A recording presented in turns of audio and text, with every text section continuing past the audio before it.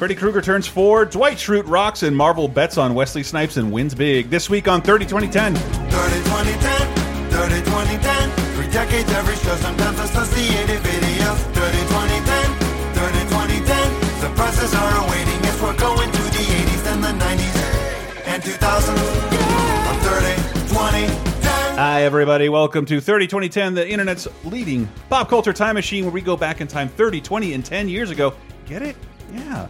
We're looking at 1988, 1998, and 2008, specifically August 16th through the 23rd. All of the movies, TV, music, and video games, and other minutiae that released within that period. It'll help you get a sense of where you were and what you were doing all those times ago. And you can tell us in the comments, but for now, shut up and let us tell you what we were doing. Hi, I'm one of your hosts, Chris Antista. Who else is with me? I'm Diana Goodman, and I want a divorce. It's me, Sarah. Not trying to top that one. No, I can't. But yeah, there's a bunch of really fun stuff, and finally it's weird. I thought that I guess at certain points in history, even the video games backed off of the summer. I thought that was the time where I was caught up with video games, but I guess they were old. But we have a really big, significant one that ties into books. Yep. How's that for a tease? But other than that, some semi-exciting movies, worthless television, and a bunch of other stuff I can't wait to talk about. But beginning like we always do in 1988, let's start out with a little bit of news to really wade into the week of August 17th to the 23rd of 1988, because I think during the TV this week, almost all of the channels are preoccupied with the Republican National Convention because, why is that, Dee? Oh boy, on August 17th, the Republicans formally nominate Vice President George H.W. Bush for president, with Indiana Senator Dan Quayle as his running mate. Woo! Nagada, Nagada, Nagada. 1,000 points of light. Isn't that sad? That's the only way I'll remember him. Yeah. Through Dana Carvey's impression of him. It's true. Well, at least you remember him. Do you remember anything about Dan Quayle? He was vice president for 4 years. He misspelled a word potato. I can't spell on a regular basis. Tomato. You mix it up sometimes. It just happens. The way that he misspelled it, they're spelled the same way. Look, you spell potato, I spell potato. It can happen. I remember George H.W. Bush threw up on some Japanese people. That's pretty significant. But again, I only remember that because SNL's recreation with Dana Carvey was fucking hilarious. But yeah, I just kind of want to point out Dan Quayle here, and everyone said, oh man, he was so underqualified because he'd been in the House for a little bit, and then he was a senator for 8 years. And as we get into the next couple weeks and we see who else gets to run 20 years later, boy, we're going to miss Dan Quayle. Yeah. And it's weird because presidential nominees, you feel like you hear of them again from time to time, whereas Dan Quayle was one of those vice presidential candidates that I never heard anything about him ever again. I don't. Yeah. I'm pretty sure he's not still a senator, and that's the only thing I'm positive about. What is he doing? I mean, know. He's doing nothing. He wrote a book a couple of years later after leaving office, and that's about it. Went back to Indiana. I mean, is he secretly just like a classy, chilled dude, and that's why he's not on Fox News? Like, what the fuck? It's possible. Yeah, anybody around John McCain's age is a classy Republican. Anybody younger than that is awful. Anyway, my bias is showing. Pretty sure we could find some exceptions to that.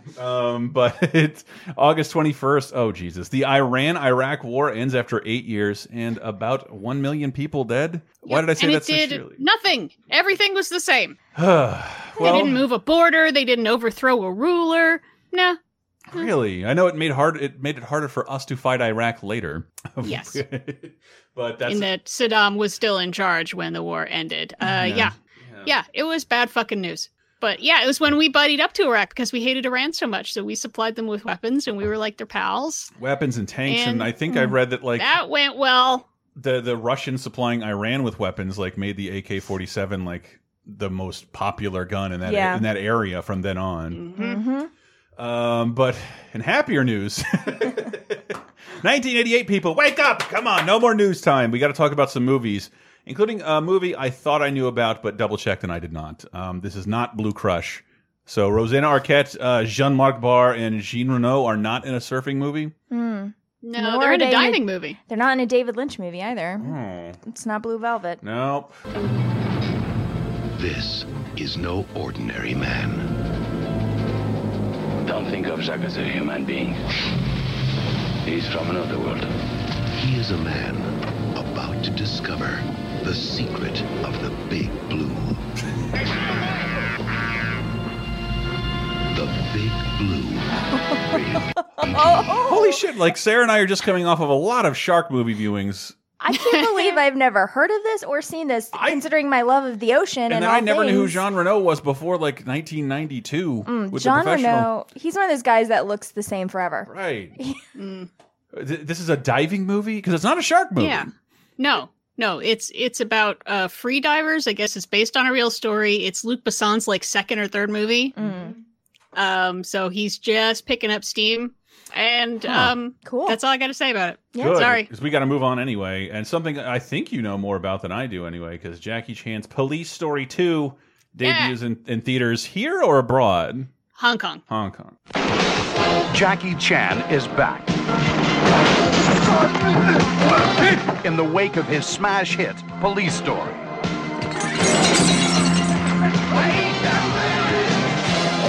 A madman is threatening to blow up the city. Oh, it's so cute. That dynamite was adorable. They don't use know. regular dynamite. Police Story 2, we eventually got this movie, didn't we, Dee? Eventually. I think the first Police Story we got to theaters, at least, was Police Story 3 Super Cop. Yes. Which has Michelle Yeoh, so that is a good call, because that movie's rad. Okay. Yeah, the second, I think that was the second U.S. release Jackie Chan movie, because that's like one of the weirdest periods I ever. Usually, you can't like disguise a foreign movie to an American audience in movie theaters, but like Jackie Chan made it work for years, like using like recycling his old films to America. No one's usually able to do that. They never bothered coming out here because they thought, oh well, people don't like foreign movies, and it's like these are. I don't know. It's probably like something held over from like the 70s or sort of the chop sake movies where everyone is dubbed very strangely and they talk like this. And they just thought, well, you could just dub them better. Yeah. But like Jackie Chan movies are such visual spectaculars that it seems so obvious that, so it took for all through the early 90s, we were getting these late 80s Jackie Chan movies, or even earlier. We got Drunken Master from like, 78 or something. Yeah. We got it in like 99. Yeah. It was a crazy period that I think could only happen like in that brief time before the internet was in everybody's home, because they could find these movies on their own and watch them beforehand. But who doesn't love Jackie Chan? I love that man. He's the best.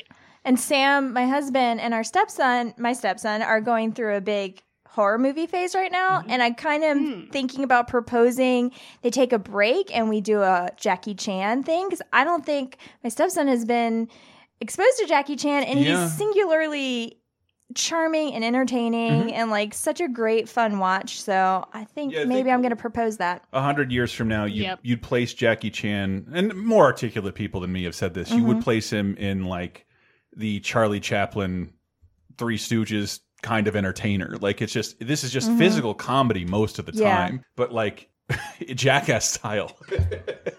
Well, no, Jackie Chan says that Buster Keaton is his idol. Yeah. And the second you say that, you go, oh, I get it. Yeah, you are going to physically demolish yourself for my entertainment. Thanks, Jackie. And I was even reading a piece on like, are Buster Keaton movies actually funny, or do they hold up because of the mortal peril we can clearly see him framing around himself? Yeah. Like that sense to transcend time, like more so than a joke or a comedy, like truly, a pun will. But yeah, and I think transcends language, obviously. There's I'm not saying there's not boring parts in Jackie Chan movies. There fucking are. But like, I think they might last a little longer than a lot of films that came out in 1988. You could still be watching them anyway. I would also recommend following Jackie Chan's Facebook, because it is delightful. He's a delightful man. Yeah, he posts really just like great pictures, throwback pictures of him like posing with tiger cubs and his dogs and stuff. Oh, it's adorable. That's fantastic. But you've seen Police Story 2, Di? Because I have not. I think I might have, but yeah, it's because it's back in sort of like the mid-early 90s, where they might have released it onto video on a different title in the U.S. Totally. Like, and so you'd find that makes it a little more confusing. I think Brett had specific stories of like digging through Walmart VHS bins, because occasionally you'd find a tiny little company that would bring over Godzilla and Jackie Chan movies with horrible dubs, with horrible cover art under completely different names, but you could occasionally find them. It was always taking a chance. Thank God it's not 1988 anymore. He said, mostly because we have to talk about Married to the Mob, a movie I thought I'd seen, but I have not. I like this one. Oh, yeah, it's I great. watched this again and I loved it. I loved it. I loved every second of it. yeah, I meant to rewatch this but I thought I'd seen it. Michelle Pfeiffer, Matthew Modine, Gene Stockwell, Mercedes Ruehl, Oliver Platt, and Alec Baldwin. 1988's Married to the Mob. Okay, so I've got a scene here to give you a taste of it because none of the trailers didn't quite do it justice. I don't know why, or they were too visual or something. But the plot is that Michelle Pfeiffer is married to Alec Baldwin, who's in the mob, working for Dean Stockwell. Dean Stockwell and Alec Baldwin have the same girlfriend, who's Nancy Travis. You get to see her tits. And, so Alec Baldwin gets whacked. Michelle Pfeiffer decides, like, I don't want to be in the mob. She's been really not liking the lifestyle. And so goes to try to start over in New York. And at the same time, the FBI is following her. The mob is following her. Everyone's getting up in her business. And finally, when she gets pulled in by the FBI, you have a wonderful scene. When you want to escape the mafia, I really got to recommend New York. Sure. That's the place to go. Of course. I can just see in this scene is I'm collecting movies that he's in. It's Trey Wilson, Nathan Arizona from Raising Arizona, because like I don't know who he is, and he died like right after Raising Arizona. So like every time I see him in a movie made prior to that, I get really excited. So he's in the scene with Matthew Modine. We can finally hear him talk, Stranger Things fans, and Michelle Pfeiffer. Then there's the matter of your husband's death. We know who killed him. Tony? And we know who helped. What is this? Where did you get this? You're in deep shit, Angela. And so's your friend. She's being deported. She'll be sitting under a palm tree opening coconuts by the end of the week. You sleazy sons of bitches. Unless you play ball. God, you people work just like the mob. Yeah, there's no difference. Oh, there's a big difference, Mrs. DeMarco. The mob is run by murdering, thieving, lying, cheating psychopaths. We work for the President of the United States of America. Timely. Yeah, very timely. So I dug into this because I remembered it's really cute, and it's light, it's cute, it's fluffy. It make an interesting double feature with, say, Goodfellas, if you watch this after Goodfellas, because it's about leaving the mob and going to live like a regular schnook. My Blue Heaven, I'll throw it in there. Oh yeah. But it has been enhanced over time by being farther away from the fashion of the time. So it's really it was already over the top in 88, but now when you watch it, and everyone is wearing these like embroidered sweaters. Yep. And Mercedes Ruehl kills this movie. She's the best. I love her. She's got this giant fur coat that's got a bunch of like raccoon tails hanging off of it. Everyone is wearing these giant outfits. It's so weird. I feel like the 80s, like the essence of the 80s was potentiated in New Jersey. Like it just like made it even more exponentially 80s there. Like the opening scene, I think, where they're in the hair salon and Michelle Pfeiffer's getting her hair done. I loved it so much. Just the hair Everyone's and the hair clothes. is like you can't even touch the top of it themselves. Yes. How do they sleep? I don't even know how they sleep. The nails, like, it's all so good. Yeah, I really like this movie a lot. Everyone's at their youngest and most charming. I love Matthew Modine. He's really great in this and very charming. Such an odd little guy in this. But then to go back and realize, okay, so Jonathan Demme, the director of this movie, is on a roll like no one has been on a roll before. Yeah. We've already covered Something Wild. Something Wild, baby. Let's see. We started the show, I think, a little bit after, so we haven't been able to talk about Stop Making Sense. Then he does Something Wild. Yes. Then he does Swimming to Cambodia. Then he does this. Then we won't hear from him for a couple of years, and it's Silence of the Lambs. Boom! Silence of the Lambs. Like, Jesus Christ. Crazy. And he reuses so many character actors that, like, a lot of people from Silence of the Lambs are in this, and you're like, oh my God, that's the entomologist guy. And including some of our mutual friends, because growing up in Tallahassee, there's no director who likes Tallahassee, but that's where Something Wild was filmed. So my friends have done work for Jonathan Demme ever since because he really liked it in Tallahassee for some reason, my hometown. Love it. Yeah, I just put picks up these interesting guys, and they'll just pop up. You know, like Charles Napier will just pop up for one scene. You'd be like, ee! Your face is gonna get eaten. And my friend's dad plays the angry preacher in the deleted scene in Silence of the Lambs, and he's just a Tallahassee professor. Yeah, it's so weird. Look at my Instagram, C Antista, like SEE, and I just put a crane shot, which is like the Magnolia Appalachia Parkway intersection. It's like, holy shit, someone shot this mundane horseshit intersection with a crane shot. It's just wonderful. Yeah. Anyway, sorry, Married to the Mob. Yes, I think that's probably my recommend. Oh, for the me day too. I agree. For this week, it's very, very cute and silly. Oh yeah, and Michelle Pfeiffer is killing it. She's besides so being like the most beautiful she has ever been. Yeah, she's super cute. In this she's movie. got that thick accent. She's talking like this. So I want a divorce. But she really can't because everything in this house is covered in blood.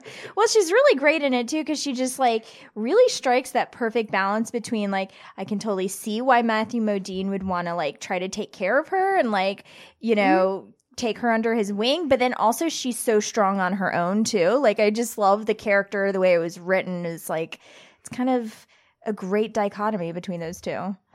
Yeah, it's kind of like if her character from Scarface like got clean and went to college for like a year, she would end up as this. Just 1 year though. Yeah, well, like, she goes to beauty school and she drops out, Sure. but as long as she gets clean and gets out of Miami, she could end up here. Well, if that's your recommend of the week, I'm gonna trump it right now with All right. Nightmare on Elm Street 4: The Dream Master, because this movie it gets a ton of shit.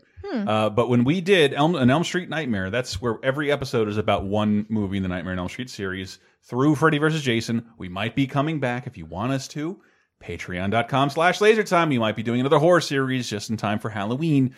And that's how you can make it happen and get it exclusively in advance, as well as a movie commentary for something we'll talk about in a minute. But Nightmare on Elm Street 4 kind of embodies everything I like about Nightmare on Elm Street, period. Because I think at its core, as a kid and as a person now, what I really wanted from Nightmare on Elm Street was not to totally be scary. I prefer it gory, but I would prefer little tiny music videos throughout where teenagers get murdered. The more visually interesting the dream sequences are, the more I like the Nightmare on Elm Street. And I would argue that the dream sequences are no more interesting than Nightmare on Elm Street 4. And that is out this week, starring Robert Englund and not a lot of else. How long has it been since you've been on Elm Street? Don't let them put you to sleep.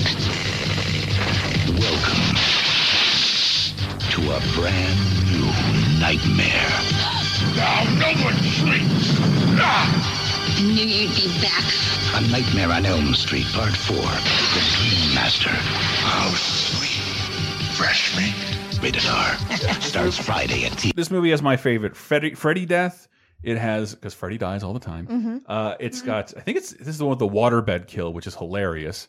But this is the infamous, was this the infamous Roach Motel sequence? Yes, this is the infamous Roach Motel death where, what's her name? Debbie's face is ripped off, her arms and legs ripped up. She grows a thorax and becomes a roach in a Roach Motel. And it looks amazing. It's stupid, yes. Because Freddy, I love these movies. You can hear me say more. If you want to hear me say more about it, I'm going to cut it off here because, like, again, I've talked about this for an entire podcast. You establish the teenager's unique fears, and then Freddy exploits those later to kill you, to trick you into blah-blah-blah. But Debbie just didn't like roaches. Like, she had a roach on her chip, and like, dude, nobody would like that. This isn't her fear. But he kisses someone to death. We're in full-on Scary Terry bitch mode because that line had only been popularized in the previous Nightmare on Elm Street movie, Welcome to Prime Time, bitch, where you started calling every girl bitch. That's finally happening. It is, but this, look, you don't have to think this is the best one. I just enjoyed rewatching this the most, and all of the movies get worse from here, like way worse. In The Dream Child and Freddy's Dead, and then you get an upswing with New Nightmare and Freddy vs. Jason. But I think this is great. This is Rennie Harlin's, I think, Hollywood debut. And because he managed to pull this movie off on, if you knew how quickly this had to be made and on what a small budget it had and how it looks amazing. And Hollywood executives saw this and like, we're giving you Die Hard 2. If you can pull this off with no budget, let's see what you can do with Die Hard 2. And for a little while, Rennie Harlin went on to become a really prolific director. I happen to really love A Long Kiss Goodnight. I think it's fantastic. Oh yeah, we watched that last It's year. awesome. Yeah, I don't think the dude's praises get sung enough, but like this is kind of his start in how he did some stuff, you know, some European stuff as well, music videos. But he's perfect here. I love this movie. It's all right. It's hard to recommend because it's definitely not the best Nightmare on Elm Street movie. It's just a personal favorite of mine. Really, really good. Before it gets really stupid. Cool. And that's my recommend. See it instead of Married to the Mob. I'm just kidding. I might check out Married to the Mob tonight. Now that I know we're not going to trivia. That's too inside. Oh, God. You want to move into TV of this week? Because it's terrible. It's terrible. Well, Fox fans have very few TV dramas to hang their hat on. And so, sadly, August 21st, Werewolf will close its doors. A 2-season show about... I'll let you figure it out. But a guy who's a werewolf. But like I was just reading a little bit about it. It's created by the guy who made a bunch of other, like the A-Team. Like this seemed like a sure success. But I do like, in keeping with the times, the late 80s. How do you become a werewolf? Sexually transmitted? Oh, I was going to say do some werewolf cocaine. Blood transfusion. Okay. Blood transfusion. Close So enough. it can be bites and hereditary, but this has updated the myth, the lycanthropy. Am I saying that correctly? Lycanthropy. Yeah, you can get it from a blood transfusion because why the fuck not? Okay. And you're killed with silver shit. And I guess that's what Fox did because it axed the show this week. Gotham, a movie I've never heard of, a Showtime movie. Okay, yeah. Ooh. So this one I was going to leave off, and then when I finally watched the trailer that Showtime made for its own movie, and it's just so glorious. And is it a Batman movie? No, no. It's a detective movie with a twist. With a twist, Tommy Lee Jones, Virginia Madsen, and Gotham. Tommy Lee Jones is Eddie Mallard, a down-on-his-luck private eye who'll take any case for a buck. I looked him right in the eye and said, sure, I'll do it. I'll find your dead wife before you make a problem. Virginia Madsen is Rachel Carlisle Rand, a sultry bombshell who always gets everything she wants. There's nothing fair about me, Eddie. I start the game owning Boardwalk and Park Place, and everybody pays. Eddie wants Rachel, whatever the price. There's only one problem. What if a man falls in love with a ghost? You love me. Maybe a dream. Oh my God. Oh my God. Is there anybody out there who can help us track down like Blade Squad and Gotham and these awful TV movies? What the fuck was that? So Tommy Lee Jones is in love with a ghost? But I guess. maybe? I mean, still sounds more interesting than the Brown Bunny, so I'll take it. This looks really close to like skating on Red Shoe Diaries level of softcore pornography. Like, I'd be interested to see how close they get here. Yeah, there was a lot of silk and saxophone. Yeah. In that trailer. Yeah. Oh, Gotham. Has Showtime ever made anything good? I do like the new Sacha Baron Cohen show. Good on you, Showtime. Homeland had a couple good seasons. That's what I hear about everything. So did Showtime. The L Word. Yeah. A couple good seasons. That's really all they got. A couple good seasons and off the rails. Yeah, just like Genji Kohan. And Dexter. I have a kind of a dumb question, but where does the word Gotham come from? Where did it start? I thought, was it a nickname for just a metropolis or something like that? Okay. Or is it New York specific? I thought it was New York specific for I always assumed it was, but then when you brought up, is it a Batman movie? I was like, oh, is it a comic books? Did it come from comic books? Well, okay. It's like you make a town out of the word goth. I think that's pretty sweet. Okay. Yeah. Let's see. It was first used as a nickname for New York City in 1807 by Washington Irving. Oh, wow. Okay. But originally used in Old England, the meaning of the place Gotham was literally homestead where goats are kept. Okay. All right. Makes perfect sense. And then the Joker. Got it. Sure. I understand the etymology there. It was A to B. Trying to kill time because you don't want to talk about anything else on television this week. Sorry, I was just curious. Because there's some pageants, and in '88 there's no new shit.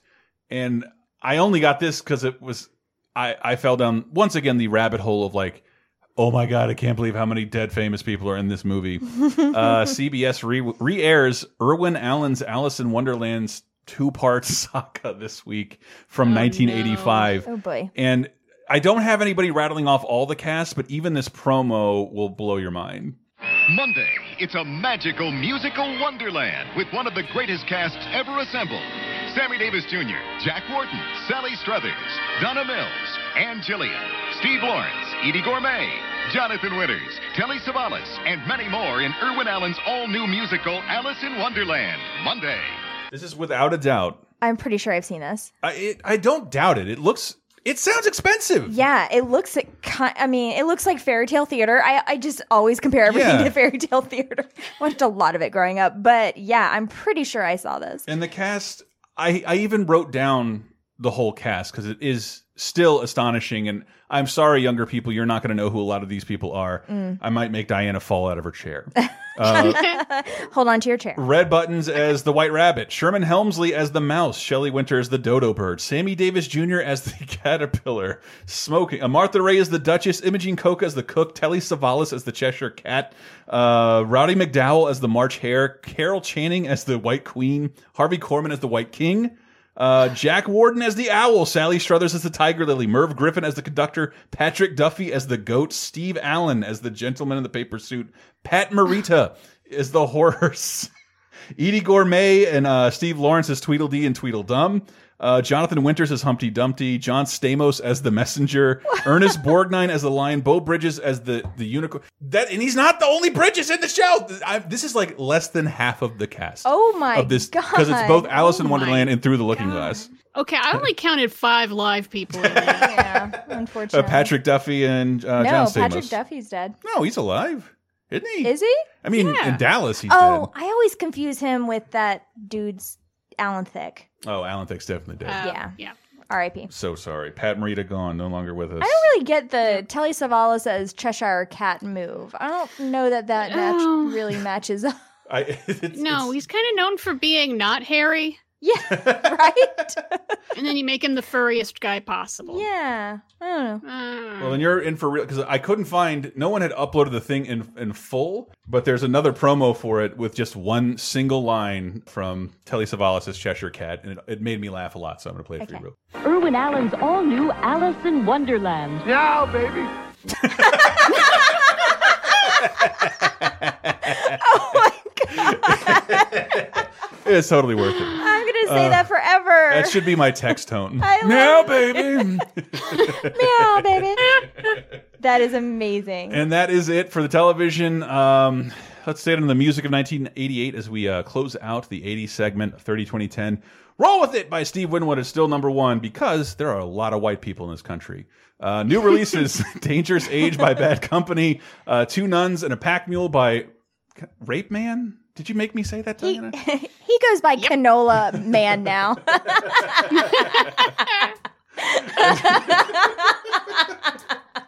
And Jane's Addiction's debut, Nothing Shocking, which includes the interminable Jane Says. Sorry. I love that song. Our radio station I love this plays song. that way too much. That was my wake-up song for my alarm, actually, when I was in high school. I love it. Jane's Addiction is such like an undeniably great band, but every one of their hits that gets played on the radio makes me not like them. Because they only had what, like 2-3 albums, and they just didn't have a lot of songs. And and every album yielded like something that gets played on the radio for the next 30 years. The rest of their stuff's really good. Is Perry Farrell alive? Yes. Okay. He's still with us. Yes. 88, I guess, is just where we play Is Blah Alive? Just to make sure. Yeah, but a little less of that as we get into 1998. So let's close out with Jane Says. We will meet back up with you in 1998. Stay there, people. Jane says, I'm done with Sergio. You treat me like a rag doll. She hides the television. Said I don't know him nothing. Got a true fact for you, people. 66% of men lose their hair by age 35. So, do you want to see your hairline recede, or do you want to do something about it first? That's the thing. When you start to notice hair loss, sometimes it's too late. But you do have inexpensive options out there such as Hims, a one-stop shop for hair loss, skincare, and sexual wellness for men. And right now, 30-2010 listeners can get a trial month of Hims for just $5 by going to forhims.com/30. That's the word 30. Thanks to science, baldness can be optional, and thanks to Hims, you can avoid awkward doctor visits, trips to the pharmacy by getting products shipped directly to your door. What Hims does is connect you with real doctors with medical-grade solutions to treat hair loss. Yes, no snake oil pills or gas station supplements. We are talking well-known generic equivalent to name-brand prescriptions to help you keep your hair. Just go to the website and answer a few quick questions. A doctor will review it and prescribe you what you need. So order now. Our listeners get a trial month of Hims for just $5 today, right now, while supplies last. See the website for full details. And remember, this would cost hundreds if you went to a doctor or a pharmacy. So instead, go to forhims.com/30. That's forhims.com/30, the word 30. Once again, that's forhims.com/30.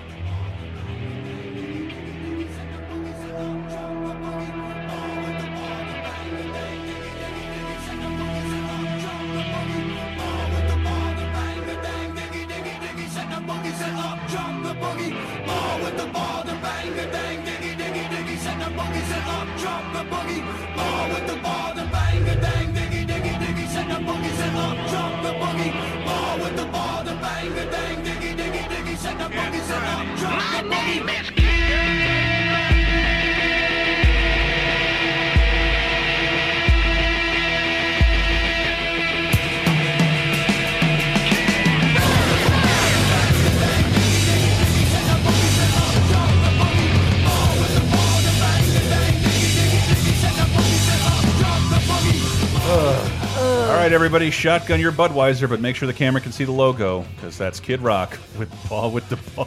Gross. I love that song because it sounds like half finished, and then just just name it of the thing I said in the song. I don't remember what it was. Ball with the Ball. But that shit made me. That was a much more restrained response than I was expecting.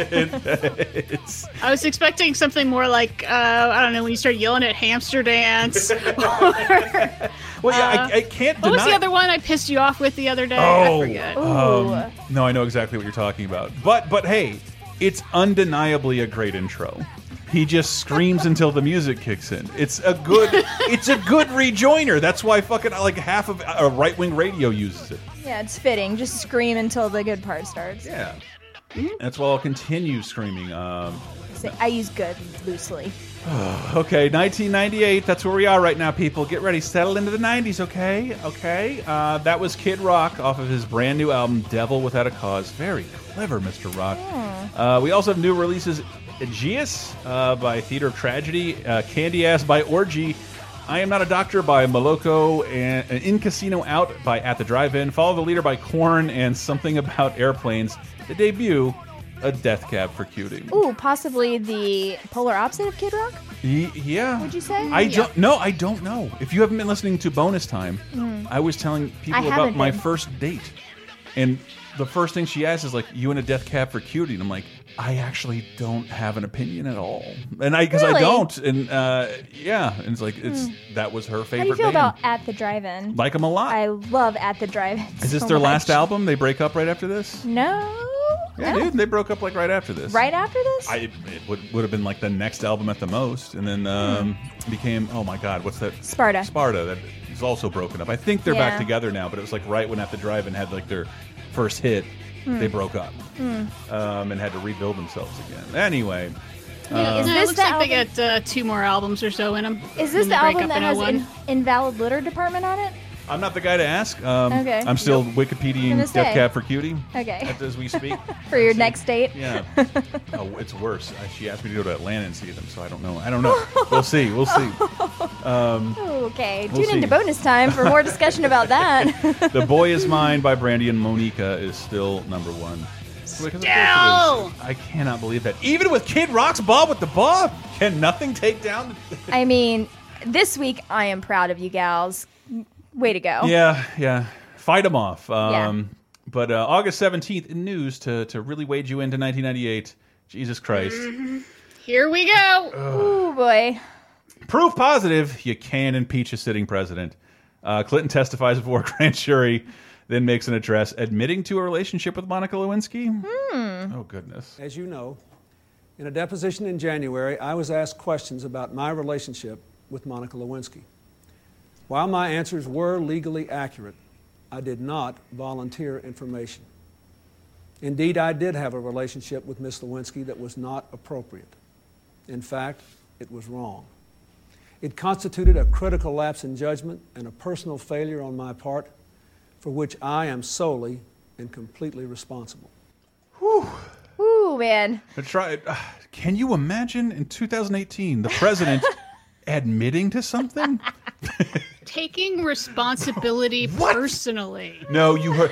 I can see why you heard me say that. Oh my God. But it's wrong. I said the opposite of what you heard. It's just like the most infuriating part, I think, of all of this right now is watching the same Republicans who were shitting themselves over Bill Clinton being cool with everything that's going on right now. Well, they don't have a moral argument anymore, so they got to. Do they all have dementia? Like, what the fuck?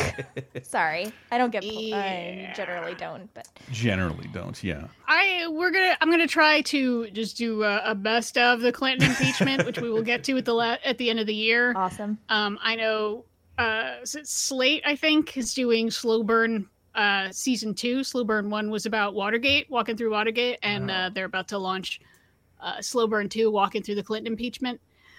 I can't wait to see John Goodman playing Linda Tripp. I'll be honest, looks like small potatoes. Yeah. Senate Judiciary Committee, ball's in your court. You're the one who starts the investigation. Do it! I wouldn't count on it. Not in this world. I don't recognize it anymore. But I do recognize 1998, except for the movie The Eel. Oh, by Shohei Imamura? That's the one you put down in the document, Diana. You have a different movie called The Eel? I do not. That you like better? I do not. There's probably some 1950s horror movie that rules called The Eel. Yeah, probably. No, it's a drama and all about emotions and stuff, and it shared the Palme d'Or at Cannes with Taste of Cherry that year. Okay, I would not have gotten any of that from the title, so awesome. Yeah, Imamura is one of those foreign directors I feel like I should get into more, but whenever I do, it's just like so emotionally draining. It's like, And what can you tell us about the movie The Interview with Seth Rogen and James Franco? That it didn't come out in 1998, but the one with Hugo Weaving and Tony Martin did. Yeah, that's an Australian movie, and that was pretty good. And I was kind of pissed off that it doesn't have like any trailers with dialogue because it's very stagey. It pretty much takes place in one room and is a guy being interrogated, and it's pretty good. Okay, all right. And it's just sort of like the internet presence of it. I mean, maybe it just got run over by North Korea, but it's a good movie and I like it. Man, there's so many movies out this week. Most of these you've heard of, and they suck. Yeah, they all kind of suck. With a couple exceptions, but let's get through a couple terrible movies. Dance with Me with Vanessa L. Williams and Cheyenne, like Wyoming. I think it's Cheyenne. No, Cheyenne. How do you dance without music? It comes from the music. It's choreography. I compete professionally in the Latin dances. I'm Latin, but I've never seen a Latin dance that looks like that. She's black! Everybody panic! She can't Latin dance. It's about ballroom dancing. Yeah. Okay, can we move on? I would say skip this and watch Strictly Ballroom instead. Okay, I promise I will. Yeah. He said with fingers crossed beneath the studio table. I actually have a weird recommendation this week, but we'll get to it. Ooh, okay. This movie, at this point, I'm watching MTV every day, and it's really weird when a channel forms a movie studio because they can really pimp a movie at you like really hard. Yep. As MTV did with Mark Paul Gosselaar and Tom Everett Scott. You fucking three name assholes. Dead Man on Campus. Don't worry, kid. Dale Man has always had a rule that if your roommate died as a result of his own willful act, you get straight A. I'm not gonna kill myself, in case that's what you're wondering. Okay, now, here's Mr. Z. Who's Mr. Z? Mr. Z is the guy who's gonna kill himself whether he lives with us or not. Might as well live with us so his death won't be in vain. Yeah, you can see like Paul Rudd in there, like little parts, but I forget that guy's name. But he was momentarily in a bunch of late '90s movies. I'll look him up. But it's more important to me that this is MTV's first R-rated movie. Okay. Which is strange because they've pretty much carved out the teenage market for themselves. Yeah. And MTV's movie division, actually, pretty fucking good track record. For real. Like, I like Varsity Blues. Beavis and Butthead Do America is a fantastic. Do not say anything bad about Jackass or Better Luck Tomorrow. And I think they haven't made anything in years, but they kind of like settled into like, no, we're MTV. So they made the Footloose remake and the live Katy Perry, Justin Bieber films, which are not for me, but I won't trash them because I still like the idea that there's musicians big enough to have like concert events in theaters. That's pretty fucking neat. Shouldn't only be PBS that can show a fucking concert. La Traviata again. But Dead Men on Campus, yeah, they have to get a new roommate and try and convince him to kill himself so they can get all A's automatically. I mean, the 90s had some pretty stupidly premised young people films. This might be the stupidest. Like, I can't even. What if I told you Mark Paul Gosselaar and Tom Everett Scott both play characters with the last name of Winklevoss? Then it'll make total sense. It'll make. We also have out this week Next Stop Wonderland with Hope Davis and Philip Seymour Hoffman. Yeah, it's an indie romantic comedy. It's cute. It's about how it's hard to date these days, and so this lady's mom puts a singles ad in a newspaper, and she has to go on funny dates. Aww. See, a newspaper is like the internet, but it's made out of paper. Is that when I answer, and you can't answer back? It's like when I let Sarah swipe my Tinder. It's true. I'm like your mom. Trying to choose dates for you. Thanks, Mom. Yeah, that's supposed to be pretty cute, but yeah, the romantic comedy, if you can call it that, I want to talk about is A Merry War, aka Chris. Please tell us the AKA title on this. You're doing this on purpose. Keep the Aspidistra flying. Correct. Yeah. So, good job. Yeah. Phonetics are my friend. It's called Keep the Aspidistra Flying in the UK. They changed it to A Merry War in the US because that title is ridiculous, but it is the title of a George Orwell story. Oh. And this is a George Orwell story that is not Orwellian at all. It's about a writer trying to write and having a girlfriend, and it's really cute. Behind every great man. I didn't realize your underclothes would be so complicated. Don't worry. I know how they work. Lies an even greater woman. He hates his job, he hates his landlady, and he never wants to see me again. I'm leaving to write poetry. I always wanted to be a dance band leader, but I don't ruin everybody else's life trying to prove it. You got a rise? No, I'm leaving. I'm now a poet and a free man. I love that guy. What's his name? Richard Grant? Yeah, Richard E. Grant. He's the guy from L.A. Story who imagines Mel Gibson when he fucks women. I'll never forget. but I love him and everything he's in. He's like he's so quintessentially like comedy British guy. And Mr. Carson's in this from Yeah, Downton Mr. Abbey. Carson. So the big reason I'm recommending this is because this sounds like, oh my god, it's this ridiculous stuffy, I don't know, interwar story and everyone's wearing corsets or some shit and being proper British at each other. And it's that, but it's also about their sex lives. So there's an awful lot of people talking about sex and what they want to do and stuff like, not adhering to the censorship rules at the time. Cool. So I'm into it. It's a lot looser and more modern and fun than stuffy British comedies. My God. Jesus Christ. I hate Awesome. that we have to talk about the next movie because I want to talk about it so much. And I know we have to. So if you want a lighter comedy, I will take A Merry War, aka Keep the Aspidistra Flying, over.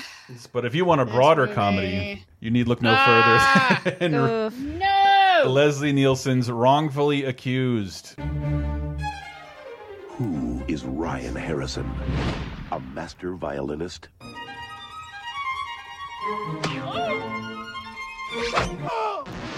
An accused murderer? I'm innocent. A fugitive from justice? We got us a murderer on the loose. This summer, I'm taking you in. I'm not going back, wherever it is.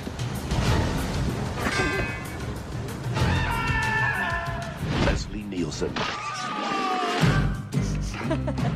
is wrong. Don't laugh! I'm sorry! Don't laugh. Wrong. And this really did look pretty funny in this trailer.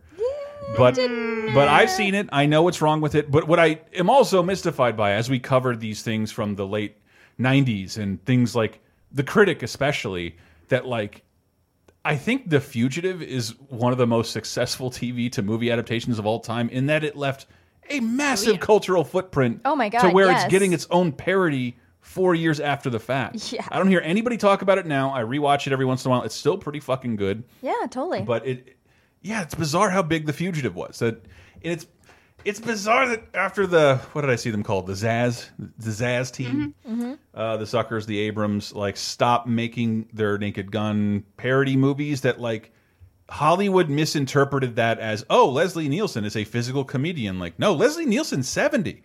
Like the Naked Gun movies work because he plays it very straight. Always. Yes, he doesn't mug very much. He's not mugging for the camera. He doesn't scream every time he falls, but like in these movies, like they just make him into like Jim Carrey's worst movie. Yeah. With this old man. That's true. And I cannot stand that they misunderstood what's so funny about Naked Gun and Airplane. It makes It's it so kind sad of 'cause this is sad. directed by Pat Proft, who was one of the writers on Naked Gun and stuff like that. So we've got 3 in a row now from. We got a Zucker, we got an Abrams, we got an Abrams associate now putting out movies so far this summer, and they've all been awful. I'm so mad I have to wait an entire year to talk about Black Dynamite again. We just watched it last night. So it's like, that's how you do a I fucking love that parody. movie. God damn it. Yep, but I do believe we have the first Naked Gun coming up. Oh, good. Thank God. That movie's so yay. great. Show how it's done. Yeah, well, I was just going to say, I mean, like, the movies that we've seen so far this summer done so poorly kind of shows how hard it is to do those movies correctly.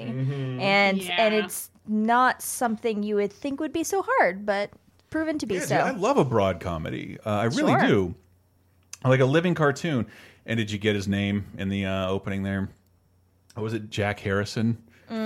He's an Cool. amalgam of Jack Ryan and Harrison Ford. Yep. But that's not very get it. notable. But like The Fugitive, though, I'll recommend that. Still Sure. pretty good. Look for a really young Jane Lynch. But also out this week, Your Friends and Neighbors, starring Amy Brenneman, Aaron Eckhart, Natasha Kinski, Jason Patrick, Catherine Keener, and Ben Stiller. More relationship problems. Oh no. Oh, will these white people ever find love? I just think we need to treat each other like meat. When I'm making love, I don't really want to chat. She says I talk. I'm a talker. I'm accused of speaking. I'm asking for the best you've ever had. Well, what's your best then? Mine would be my wife. Nobody picked their wife, except maybe on a talk show. Holy shit. Hold on. This is weird. So I'm going to have, I think this preview was at the opening of my Usual Suspects VHS. So I've seen this fucking trailer like 900 times. Never seen this movie because I love Ben Stiller and his goatee is... It's offensive. It is, Jesus. What's the modern word for whack? It is terrible. It's terrible. Yeah. So this is Neil LaBute coming after In the Company of Men. Now he's making a romantic relationship movie, which is probably going to turn out that women are bitches. Yeah. Because Neil LaBute, he hates women. Man, he does not hate. He just, no. Why couldn't I just made In the Company of More Men? Yeah. Yeah, it sucks because I'm a real sucker for these kinds of movies with just like rich white people talking about their non-problems. And so I will always watch a movie like this comes out when it comes out. And I remember watching this on Netflix, I think a couple years ago, and being like, yeah, this is like kind of a thing that I like to watch, but I realize that it's not great. Yep. It's kind of like my guilty pleasure movie. Well, good. Can we move on to the biggie? Sure, which is, I think, a lot of other people's guilty pleasure movie. Yeah, but it's man, this movie's a lot of fun. We watched it. It's our most recent, one of our most recent Monday night movies, but it's #1 at the box office this week. I'll see if the trailer can explain it. You keep your eyes open. They're everywhere. A secret nation of evil. Tonight, the age of man comes to an end. A war to save our world. Blade myself killed as many of them as we can find. A hero who knows no fear. He makes the weapons. I use them. Wesley Snipes. Stephen Dorff. Blade. Rated R. Woo! Blade, the first Blade. Yeah. Man, we just watched this, and I didn't have a lot of love for it because I was being a very snotty person at this point. And yes, the effects are a little bad, and the music is hilarious. But this is a really fun film. It holds up pretty fucking well. Yeah, I'd say so. I had never seen it at the time, so I only saw it like a month ago. And it's dated. It's very 98. Yeah. But it has a lot of stuff that I like. It's like a good B movie. Yeah, I think it's a pretty good B movie, and I can't express this enough. I think we said this on a Laser Time we called The Long Hard Road to the Black Superhero Film. That Blade doesn't get the credit it deserves because Marvel couldn't get its shit together to make a movie for the light. There is in 1998. There's no X-Men movies. There's no Spider-Man movies.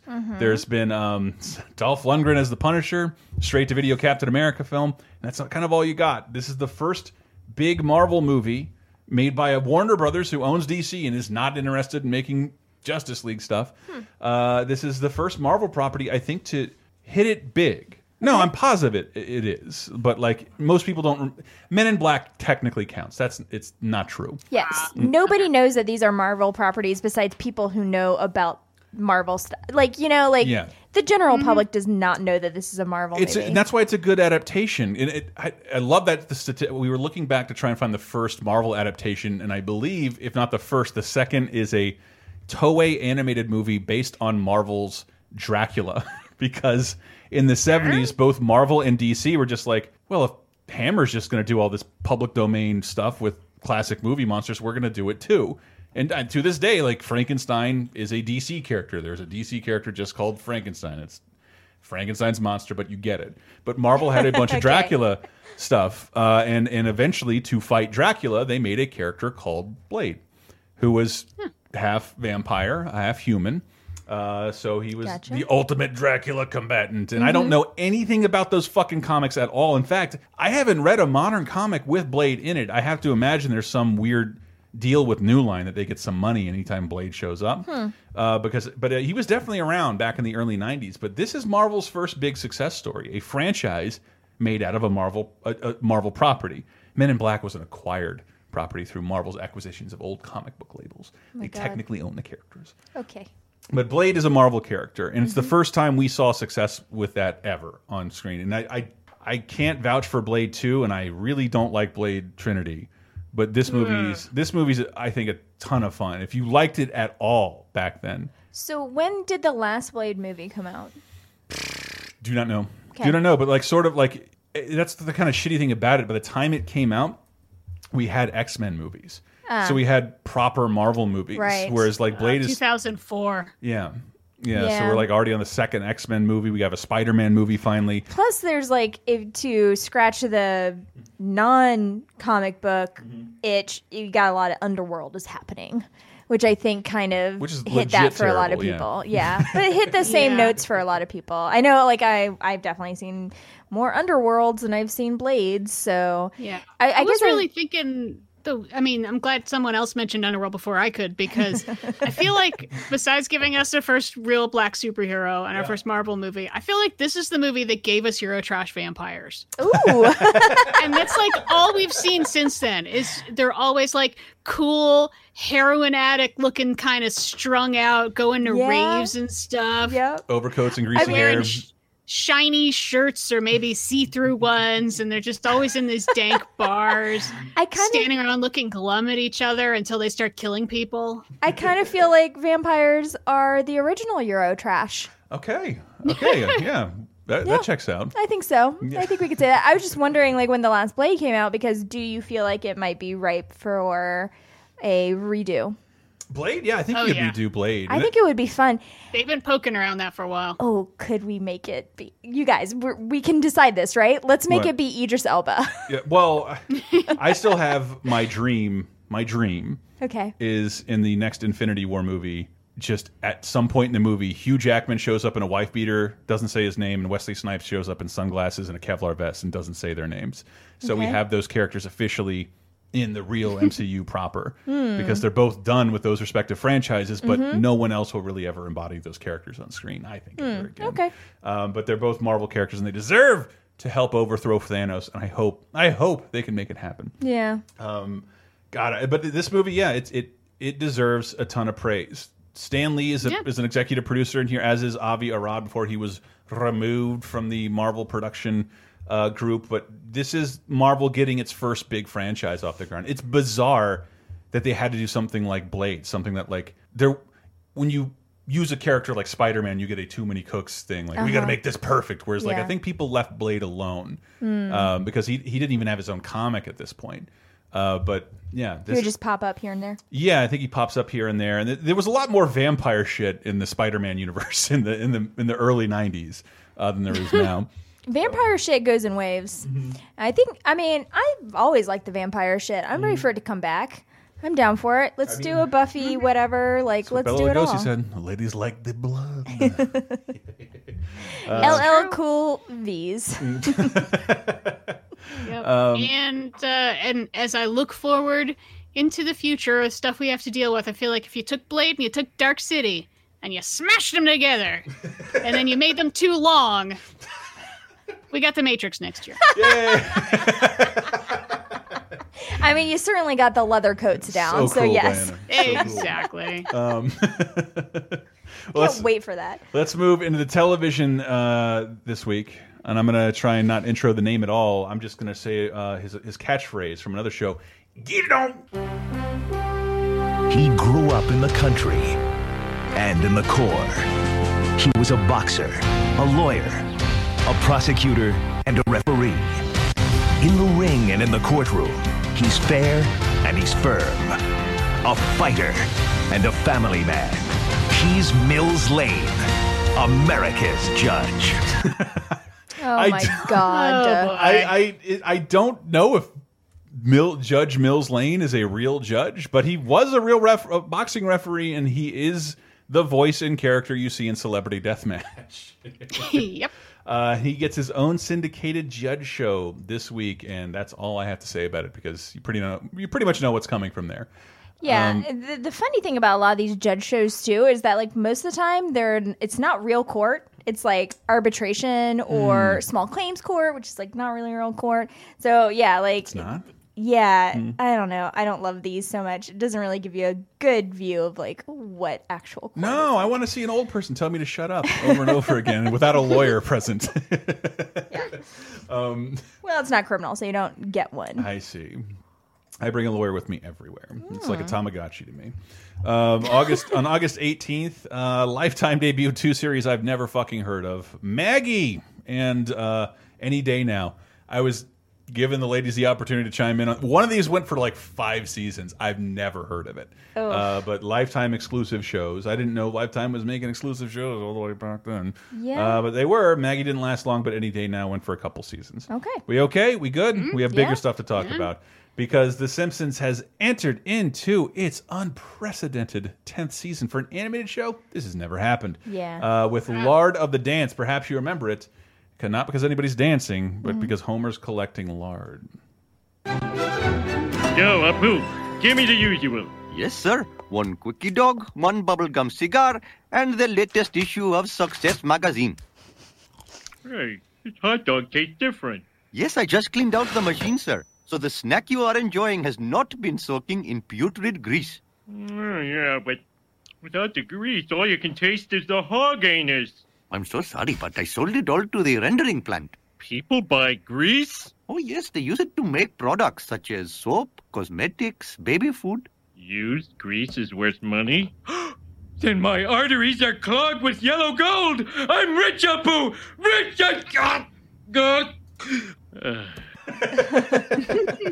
Yeah, that. I'm glad we started out with the least controversial character ever. Yeah, I don't want to talk about Apu. We won't. But that was the lead-in to a risky debut. Fox has a debut sitcom that The Simpsons is airing at 8:30. There was another sitcom that lasted like 3 episodes that I didn't bother to write down. That went on at 8 o'clock, The Simpsons' normal hour this Sunday. After The Simpsons at 9 o'clock, they debuted another show for the first time.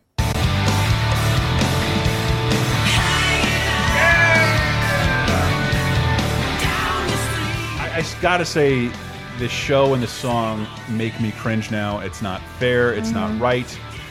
That 70s show, I really did like a lot. Really? Yes. Yeah. Okay. Yes, I thought. In fact, I think to me, it's one of the last multi-camera sitcoms I ever gave a fuck about. It not only starred people my age, it was a little more realistic. I mean, they got high in every episode without the normies knowing that that's what was happening. That fisheye lens, whoosh, smoky thing. They never mentioned marijuana, but they're clearly high in every episode. I don't know. It's a very charming show. I think it's this weird cultural touchstone where, like, I recognize the older actors like Tommy Chong and Kurtwood Smith. Kurtwood, bitches leave. Smith from RoboCop from the 80s is now in this 90s show, and these kids who I've never seen will eventually go on to be our next movie stars. So to me, like, that 70s show, just looking at it in 2010's context, it's like the ultimate. It contains two of them.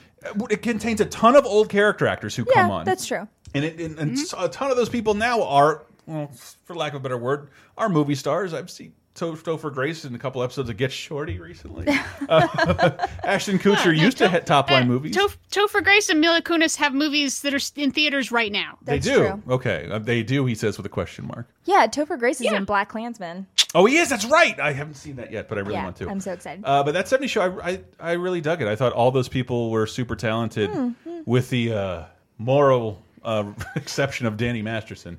But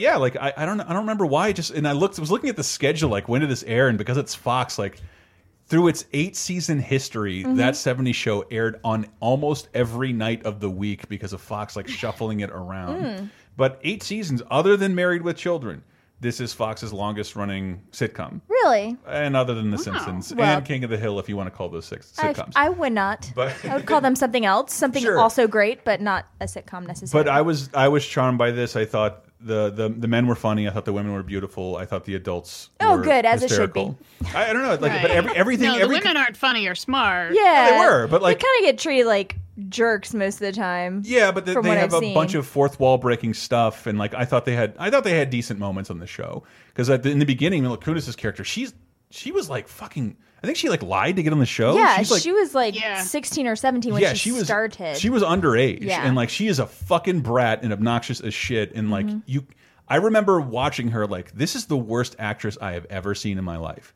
and then she just gets better over time, and her character gets more realistic. And I don't know, like, I don't give shows this much time anymore to get good, but I thought this show eventually hit its high point. I'm annoyed now that I got my Sling cable package, and that 70s show comprises about 40% of what's on television at any given time on every channel. Syndicated everywhere. Those people are multi-millionaires, like 1,000 times over because of syndication. IFC, over the air, Comedy Central, like that. Like, I go into bars, like in bars and restaurants, and they're playing that 70s show. I hear this song. I didn't know that was an Alex Chilton written song by Big Star, covered for the opening, called "In the Streets." I hear that at restaurants today because they're just playing that 70s show instead of sports, which is kind of the future I always wanted. Play an old sitcom instead of a dumb game. But well, it's an extremely dependable sitcom. You know, it's kind of, for some reason I put it in my head with, like, Drew Carey show of just being just dependable and fine. If you turn it on, it'll be fine. There's sometimes really good, like Drew Carey show, a lot of fourth wall breaking, a lot of, like, event or themed episodes. A lot of a willingness to be silly, which, like, I don't know, wasn't totally prevalent at this point. Like, Friends was still on the air. Friends didn't really do any of that, and that's the one to beat. They didn't. But timing wise, though, I feel like this is putting 70s nostalgia to bed now, because that was, like, all through the mid 90s. That was a thing, and this is totally Dazed and Confused, the TV show. I get it.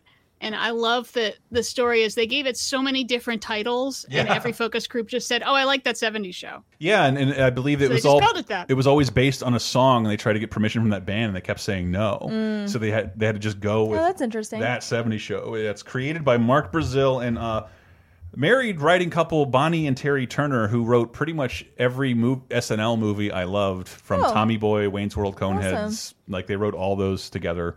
Back in the day. They helped create the show. I think Mark Brazil, like, this is set in his Wisconsin hometown, and, like, the other people are just professional comedy folks. But yeah, I don't know. Like, remember, like 70s nostalgia was bigger than 80s nostalgia because this had a spin-off, that 80s show that everyone hated. Yeah, I do remember that. For one season. Yeah. Take that, Stranger Things fans. I don't know. Like, I never watched it when it was on for some weird reason. It just, I was into other things. I don't know.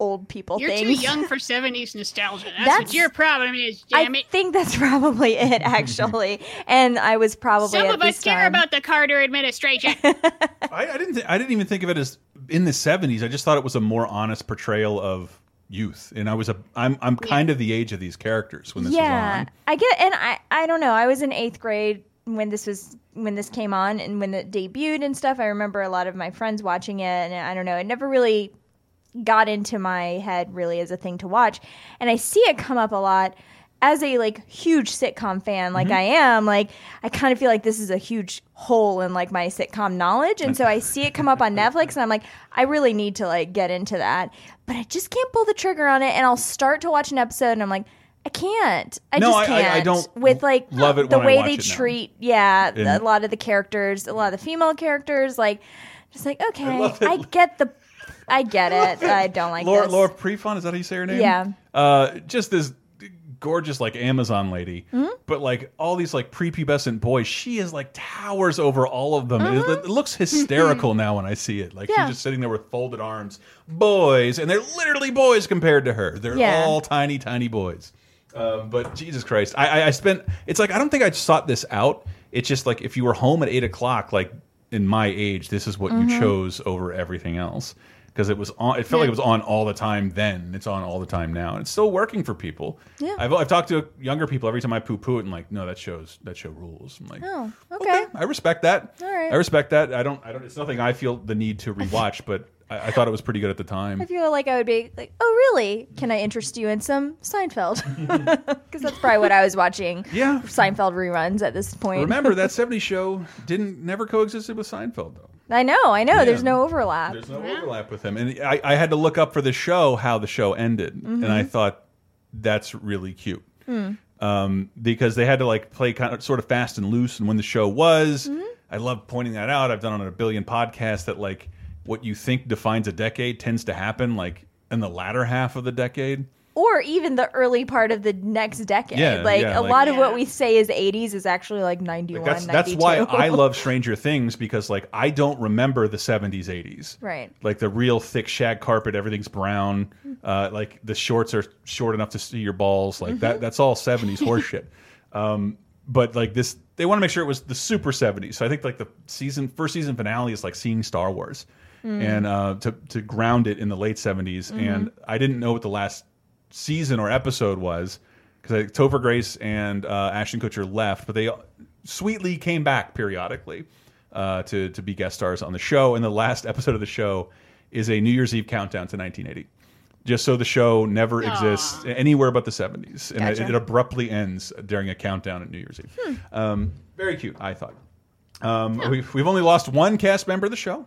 I think that was the reason why the show was in the news. The Foreman, the daughter Foreman, I forget her name, died of an overdose. Oh boy, kind of had a little bit of trouble there. But yeah, that 70s show, I think it's a pretty important show, and I'm glad we got to celebrate it as best we could.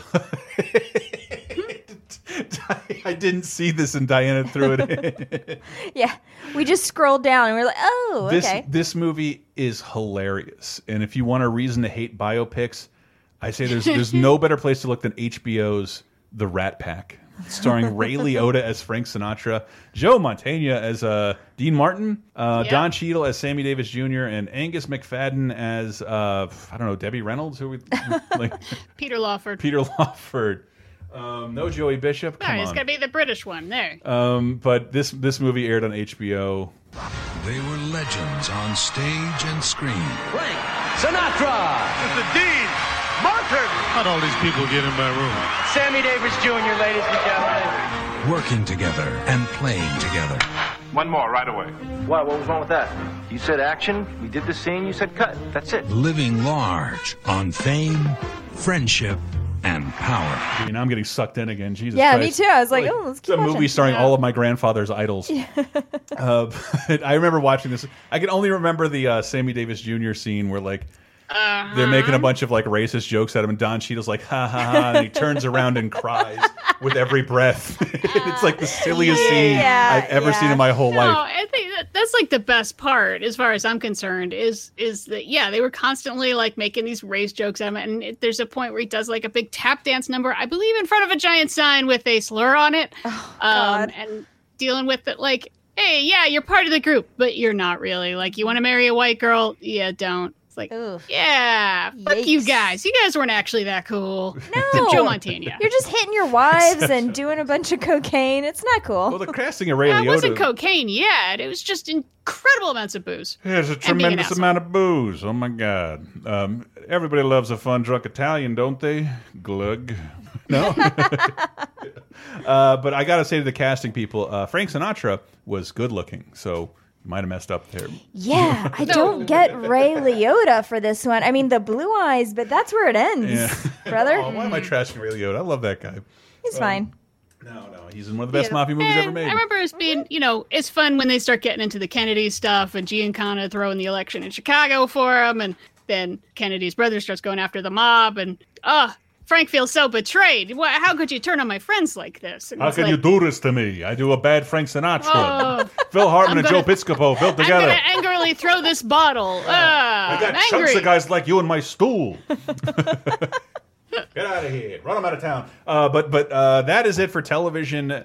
The video games. There is only one thing I consider interesting, but it is a pretty big deal, even though no one on these microphones is going to care about it. It ties into Sarah's love of books. It's true. Because it's the only time, I think, in history we're going to have a simultaneous launch of a book and video game. I can't think of another way this would happen. It is Tom Clancy's Rainbow Six book and Tom Clancy's Rainbow Six the game. Yeah. To Tom Clancy's credit, he created a video game studio. There had been Tom Clancy games before, but mostly like Hunt for Red October movie-based games. I played that on the PC, and it was complicated from what I remember. He started his own studio called Red Storm as 3D technology was progressing to make a tactical counter-terrorist shooter based on his book about which isn't even like a Jack Ryan book. I figured if it was a cynical cash grab, he would have put all his greatest characters in it. But it's out of that universe, and he started a studio that took 2 years to make the first Rainbow Six game. Now over a dozen games in the Rainbow Six series, including a game being played right now, Rainbow Six Siege. The studio was eventually acquired by Ubisoft, or is it Ubisoft? I forget. Diana should know. Ubisoft. Oh, Ubisoft. No, that's right. It's supposed to be ubiquitous. Ubisoft. Okay, gotcha. But yeah, they The Division. That's a Tom Clancy game. It's still happening. Tom Clancy's Wildlands. It's still a mega popular game franchise because Tom Clancy, either someone brilliant talked him into it, or he had the foresight to be like, I don't know, movies are nice, but what if we were in control of our own games? Yeah. And I think that's incredibly interesting because Tom Clancy, to my generation and younger, are gonna know his name for games, not books or movies. Ooh, well, I don't know. I mean, so I feel like this week in 1998 was probably the best week for dads that's ever existed because not only is their favorite author have a book that's the #1 New York bestseller, which is New York Times bestseller, which is Rainbow Six, but now their kid is playing a video game that they can play with their kid and talk about with their kid. You joke, but when all those Battlefield 1942 games came out, I show my dad, and no, it's Stalingrad. Check it out. Holy shit. Yeah. That looks like the real Stalingrad that I've seen on the History Channel. Yeah, it's and I don't think your dad was there.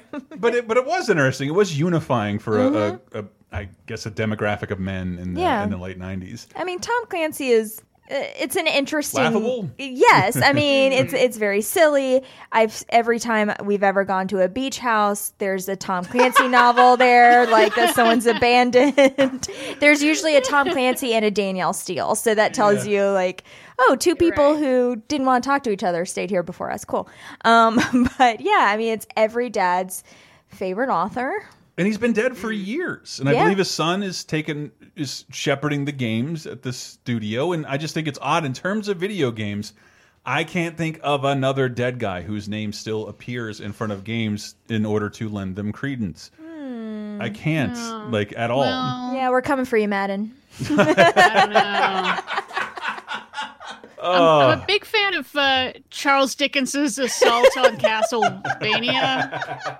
Also a good one. Yes, very good. Oh, God damn it. But yeah. Emily Bronte's Cooking Mama was one of my favorites. Oh, wow.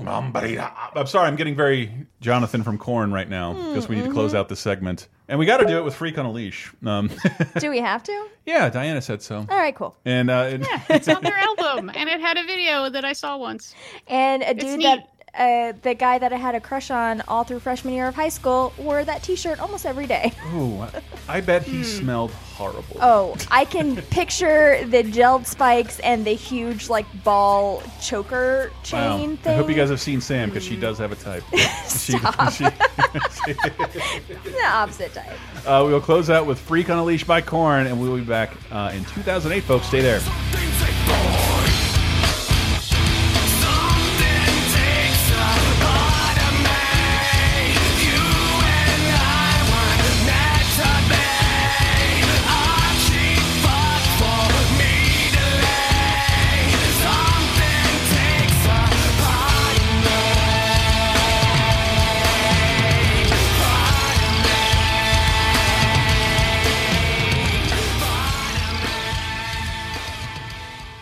Would you like exclusive bonus podcast commentaries and more from the LaserTime crew? Then we strongly encourage you to support this show on patreon.com/lasertime. It supports not only this show, but all the rest of the LaserTime network. You'll get commentaries, play games with the hosts, see exclusive videos first, and receive an uncut weekly ad-free podcast bonus time. Speaking of which, here's a quick taste. So I went from having sort of never been on a date in my life to going on 2 dates that both went well in less than a week. I feel like a piece of shit. I feel like a total piece of shit. One, we've been having a great time. It didn't escalate into a full-on fuck session, but it escalated from the app into texting into like fucking phone calls. I was doing a lot of driving. Phone calls. Fucking phone calls. And then she's like, "I know this sounds weird, but like I have a wedding to go to. You want to go?" You think that's weird to ask? Yeah. But I mean, people need dates for weddings all the time. But a wedding is kind of like a high stakes hangout. Like, Sure. Well, I don't know. Like, I think if you whose wedding is it? didn't ask, didn't think it Okay, mattered. because here's the thing: is what that, if it's like, the mayor's? I'd have to go. The Lord Mayor's to be wed. I want to be a mover and shaker in this town. Goddammit. Rub elbows with the goddamn mayor. Get Bonus Time, a weekly uncensored and commercial-free podcast every Tuesday, starting for just $5 on patreon.com/lasertime.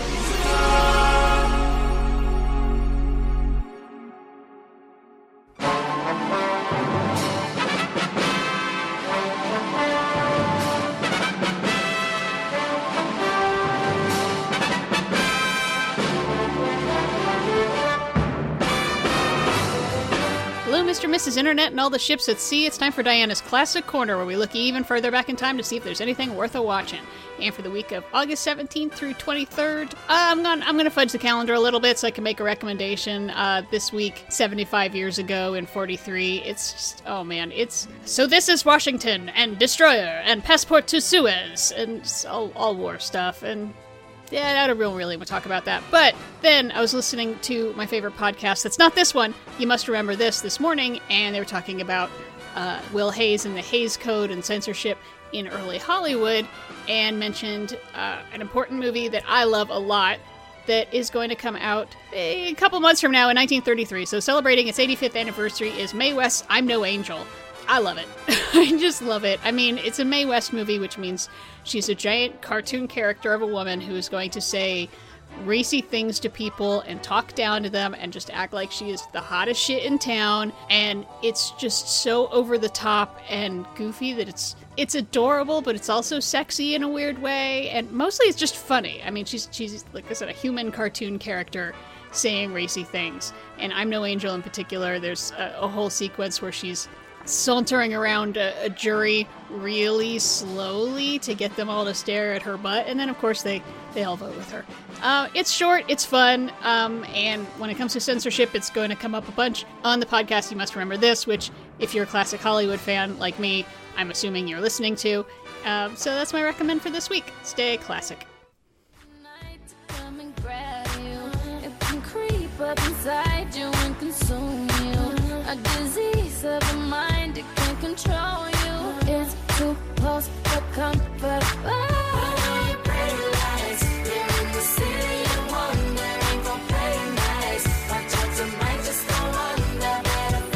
Coming in with Disturbia by Rihanna, because it's #1 this week, August 17th to the 23rd in 2008. Yes, people. Yay. We are in 2008. We have left the 19s. I love Rihanna so much, and I feel like she was getting into this era where she was finally like releasing herself from like the bonds of like, oh, just be like bubblegum pop Ponda replay, and now get into the really weird shit that she actually is into. And Disturbia is the weird shit? I think she was like starting to transition into that for sure. Anyway, new releases out this week, 2008. Everything That Happens Will Happen Today by David Byrne and Brian Eno. They made an album together? Fast Times at Barrington. They made more than one. Really? Fast Times at Barrington High by the Academy is Pro Tools by Jizza, Raw Footage by Ice Cube, First Love by Karina Paisan, I guess. Swayze's self-titled, but sure, whatever.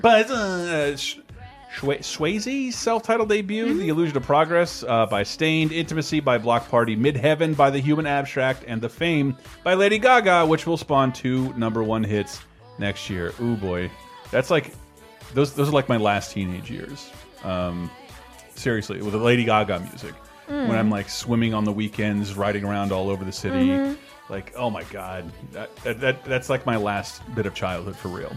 In my 30s, when you were 28. Yeah. No, it's fine. I moved out to the Bay Area for a reason. Yeah. No, it's adult Disneyland. It's fine. Intimacy by Block Party is very good. But the movies of 2008, Tropic Thunder is still #1 at the box office. Good. It was weird. I bought that. I bought it on Blu-ray to watch it for the show, and my dad came by and like he just picked it up. And like, oh, he made that dad noise. Oh, this movie is so good. It was so odd to like hear him like.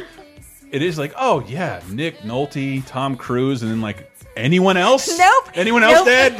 No, that's so funny. My dad loves that movie too because of Tom Cruise. Right. Like he's like, oh, Tom Cruise is the best in that movie. I'm like, he's like aged not out. in it that much. Like, and Robert Downey Jr. is pretty funny, and like can't name anybody else like in the fucking film. And I think there some vague controversy that we didn't think. I still don't believe. By the way, that Ben Stiller was doing a Tom Cruise. I don't impression. either. I don't believe there was it. discussion. Minor controversy that everyone thinks we're wrong. Like, if he was doing Tom Cruise, and let's be honest, no one knows what Tom Cruise is really like. No, I don't think so. I don't think that's the way Tom Cruise is. I think, and he just wasn't like a fading action star at that point. That really like isn't his. He's never been. I mean, Bruce Willis type. Yeah, or okay, like yeah.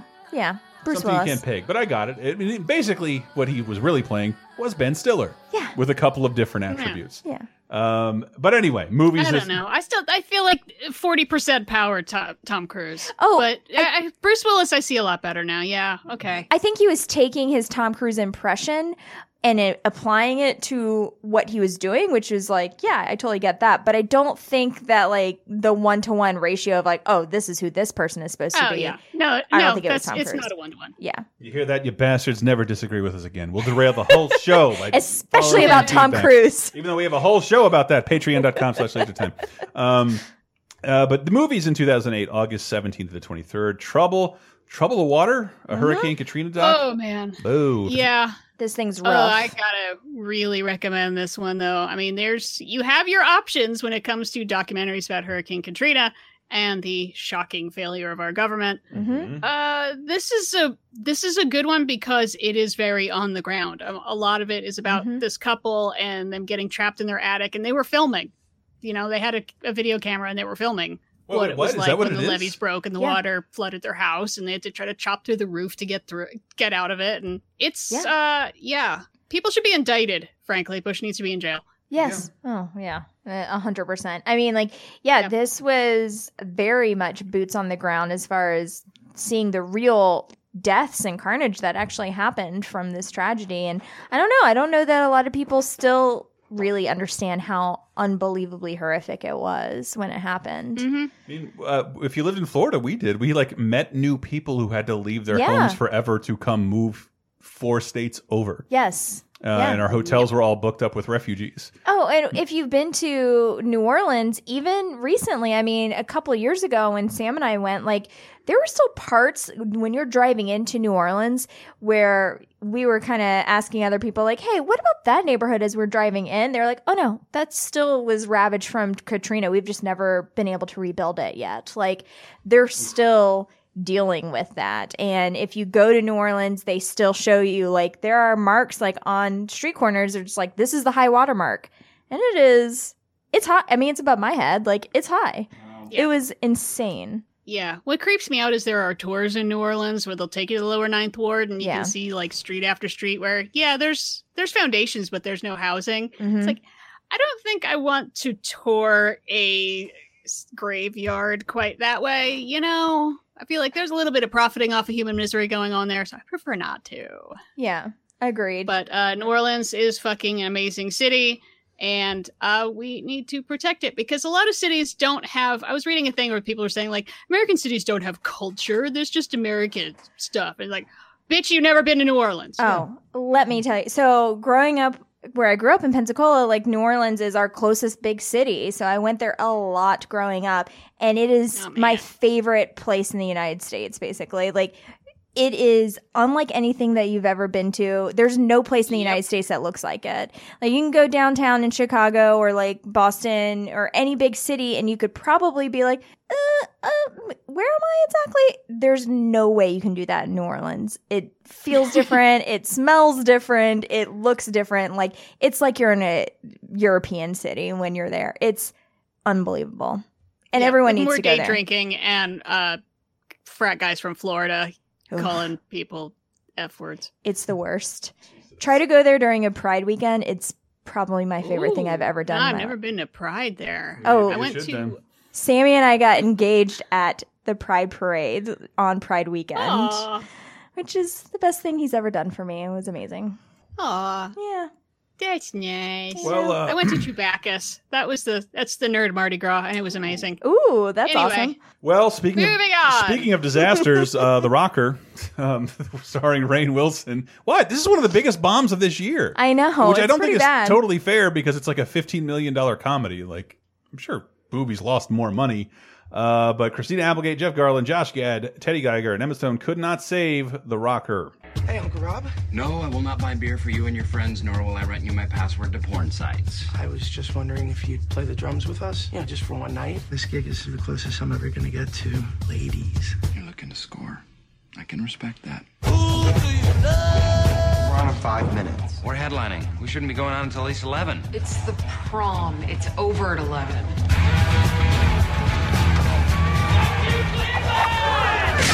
ADD just landed itself a new drummer. Look at the ascent of Emma Stone here. Like, just last year in like a little role in Superbad. She's in 2 movies this week. But I never saw The Rocker. Did anybody else? I actually, like, if I had seen it, I would have, like, meant... It was, like, maligned, and it had some milestone that I forget, that it was, like, it was one of the most unsuccessful and most unseen movies released worldwide in 2008. Yeah. But that's what happens, I guess, with a Dwight Shrute-led PG comedy. Dwight's not great at picking them, I have to say. What, you didn't like him in The Meg? Because he had nothing funny to say, ever? No, he has some hits and misses. He was great on 6 Feet Under. He introduced me to that's Silent so true. Running. Oh, yeah? Yeah. But yeah, Rainn Wilson could not save The Rocker. Also up this week, the remake I've been waiting for. Jason Statham, Tyrese Gibson, Joan Allen, Ian McShane take another stab at Roger Corman's Death Race. What are you doing, Joan Allen? Gentlemen, start your weapons. Outside. The drivers are convicts and the rules are simple. There are no rules. That's entertainment. Burn me? You can shoot me, but you can't kill me! On August 22nd, So you're up for this? Drive to Survive. Good show, huh? Death Race. Rated R. Starts August. Yeah, this movie's not very good. No. But neither is the original Death Race, but this lacks all the low-budget Roger Corman charm of the original Death Race. Yeah, the original Death Race charming, yes, is its main quality, but at least it's got its satire a little bit better. Yeah. It's got its satire head on its shoulders better than this, because it's like they're just sort of racing around a track a lot of the time. I don't know. I only watched this when it was on like Telemundo, and I just felt like it. So my Spanish sucks, but I figured it wouldn't be that important. Yeah, I believe Death Race, the original Death Race, also the first movie to ever have a video game based off of it. Oh, unofficial and unlicensed version, but yes. Okay. Yes. You know, but that one's got like they're on a cross country race, and everyone's got this crazy theme, and they're running down pedestrians for points, and it's about the totalitarian government, the dehumanization, but on a budget, and it's funny. And this is just like they're driving around like a icky warehouse a lot. Yeah, it just seems like an excuse to have. It's a Fast and the Furious racetrack movie, but there is comic book style death in it. Whereas the original Death Race, like they're mowing down civilians, right? Oh yeah. Well, I think the best scene is that there's a retirement home or like a nursing home that every time there's a death race, they take everyone out and they just put them out on the road so that they can get mowed over by the drivers, and then they don't have to take care of them anymore. Yeah, what the fuck? Yeah, it's like a RoboCop, something you'd see a commercial for in RoboCop. Oh my god! But Death Race 2000. Let me add that to Classic Corner. Death Race 2000 is hilarious. Yeah, it's really good. And speaking of Emma Stone, she's in a movie again with Colin Hanks, Catherine McPhee, and Anna Faris called The House Bunny. On August 22nd. Hi, Hep. Hi, Shelley. The bunny. This is not a brothel. Oh, I'm not looking to make soup. Meets the brains. I'm here to be your house mother. You hired a Playboy bunny? This is your most important weapon, the water bra. Just stay away from sharp corners. And things will never be the same. Watch this, ladies. Think I dropped some money over here by this manhole. Ah! That is freaking hot! The House Bunny. I didn't hate this movie. Oh, okay. But I really like Anna Faris. Okay. I think Anna Faris. I haven't seen her in anything in a while, but I thought she was one of the funniest ladies in the universe. Like Anna Faris really fucking makes me laugh. You love Observe and Report. That movie's fantastic. She's awesome in that movie. I am trying to think of a non-scary movie, funny shit that she's in, and I'm at a loss right now. But one of them is The House Bunny. Wait, you don't watch Mom? Is that a movie? It's a sitcom that she's like been in for years with Allison Janney. Anyways. Wait, really? She's been in a sitcom for years. Allison Janney has like won Emmys for it. No, she wins Oscars now. She doesn't need to do television. Don't debate halfway yourself. To an EGOT. Allison Janney. Yes, halfway. Now you got to start singing, lady. Make it happen. Yeah, exactly. Okay, so I really wanted to see this movie because I didn't see it when it came out, and I have a full-time job and a stepson, and I'm in school. I just didn't get around to it, but I am gonna watch it. I don't watch shit either, Sarah. Relax. But I think I want to address this like probably on a common show later on because this movie I feel like I have some things to say about it, but I don't know. But you haven't seen it yet. I haven't seen it yet. You haven't seen it yet. Well, I have things to say about using Playboy as a cultural touchstone that's the in part a specific way that I don't like. Because it's an official Playboy movie. But I don't want to comment on it until I see it. It is an official Playboy movie. I don't. That is icky. I get it. Obviously they're making Playboy look better than maybe someone else would make Playboy look. But yeah, the idea that she is this very broad stereotype of, just this sort of bubbly blonde person who's just really likes pretty things and pink stuff, and my boobs are in my way. That's how bimbos talk, right? Don't they talk like this? Sure. And then she becomes a house mom to a sorority house full of losers, including Emma Stone and Kat Denning, and Rumor Willis, I think, is wearing a back brace the whole time. Yeah, there's two full uggos, Emma Stone and Kat Dennings. Is real hideous losers. Yeah. Now, if I remember right, and it has been a while since I saw this, that she tries to give him like makeover type stuff, and if I remember right, and please comment and tell me if I'm wrong. She gives them all the makeover stuff, and they sort of make themselves over, but in their own way. It's not that they all become like Playboy bunny types, and that's a good message. If it was one of these, just take your glasses off and wear some makeup and put your hair down and wear this big broad. Put your boobs now in your everyone's head, your legs great and they ears. like you. Oh, thanks for that message. I'm great being someone else now. I remember this being more redeeming than the critic. The critics always hate comedies, but especially female-led ones. Because they're probably much kinder to this. There are few. They're probably much kinder to this film, even though I bet it's even a bigger pile of dog shit. The Long Shots, starring Ice Cube, Keke Palmer, Dash Miyuk, I don't know, Tash Smith, but directed by Fred Chia Durst. Fuck yeah. What, directed by Fred Durst? Yes. That much clout in 1998. Now, you gonna talk to me or what? two people with nothing in common Jasmine, throw me that ball. Come on, girl, throw it. Do you know what a down and out is? are about to take a chance Receiver number 1, Beyonce, and my personal favorite, Tyra Banks. on something that's never been done before. Girls don't play football. You good at this. How's the team? Not quite there yet. I might have something that'll help get you there. I'm not letting you put your hands under my King Kongs. Don't you mean your ping pongs? Hike the ball. All right, Jesus Christ. I was just waiting for the trailer guy to say, directed by Sir Fred Durst. Jesus, Sarah's holding up my cat to the microphone so she stops scratching the chairs.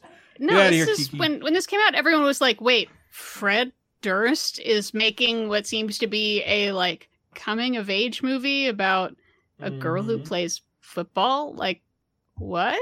And by all reports, this movie's so-so, but his directing is fine. Yeah, I think it's something none of us want to admit, that like I think Fred Durst has directed multiple movies that haven't like this is admittedly not terrible. What do we do? Guys, what if he just didn't go into music and he just became a director, and then we would just be talking about him like he's a great director? Yeah. But then he pops up in a porn occasionally, and I can't forgive that. So then you would just be like, Eli Does Roth, everyone basically. in there talk like this? Because this is my idea, but people talk like. No, I've never even heard of this movie. But good lord, it did not make its money back. But the reviews were sort of like, you know, it's got like a 50-something%. It's like it's. But speaking of well reviewed, the next film like was highly praised. I went to go see it in theaters. I loved it. Too. And I have never seen a movie go through this much hype and then fall off forever. I have never heard anybody mention this movie again. Steve Coogan, hot off Tropic Thunder, and along with David Arquette and Catherine Keener, makes the movie Hamlet 2. They were actors who dreamed of leaving Tucson, Arizona, but no one would give them a chance until one drama teacher came up with a show so offensive, so profane, so stupid, it just might be their ticket to stardom. Hamlet 2? Hamlet 2? The Deuce, correct. The time machine opens, revealing Hamlet and... Jesus! Thanks, Jesus. You got my cell number? Yeah. Okay. You have Satan French kissing the President of the United States of America. Perfect. I'm glad I'm getting hammered. What's really going on here? Jesus is sexy, which leads us on to the musical interlude, Rock Me Sexy Jesus.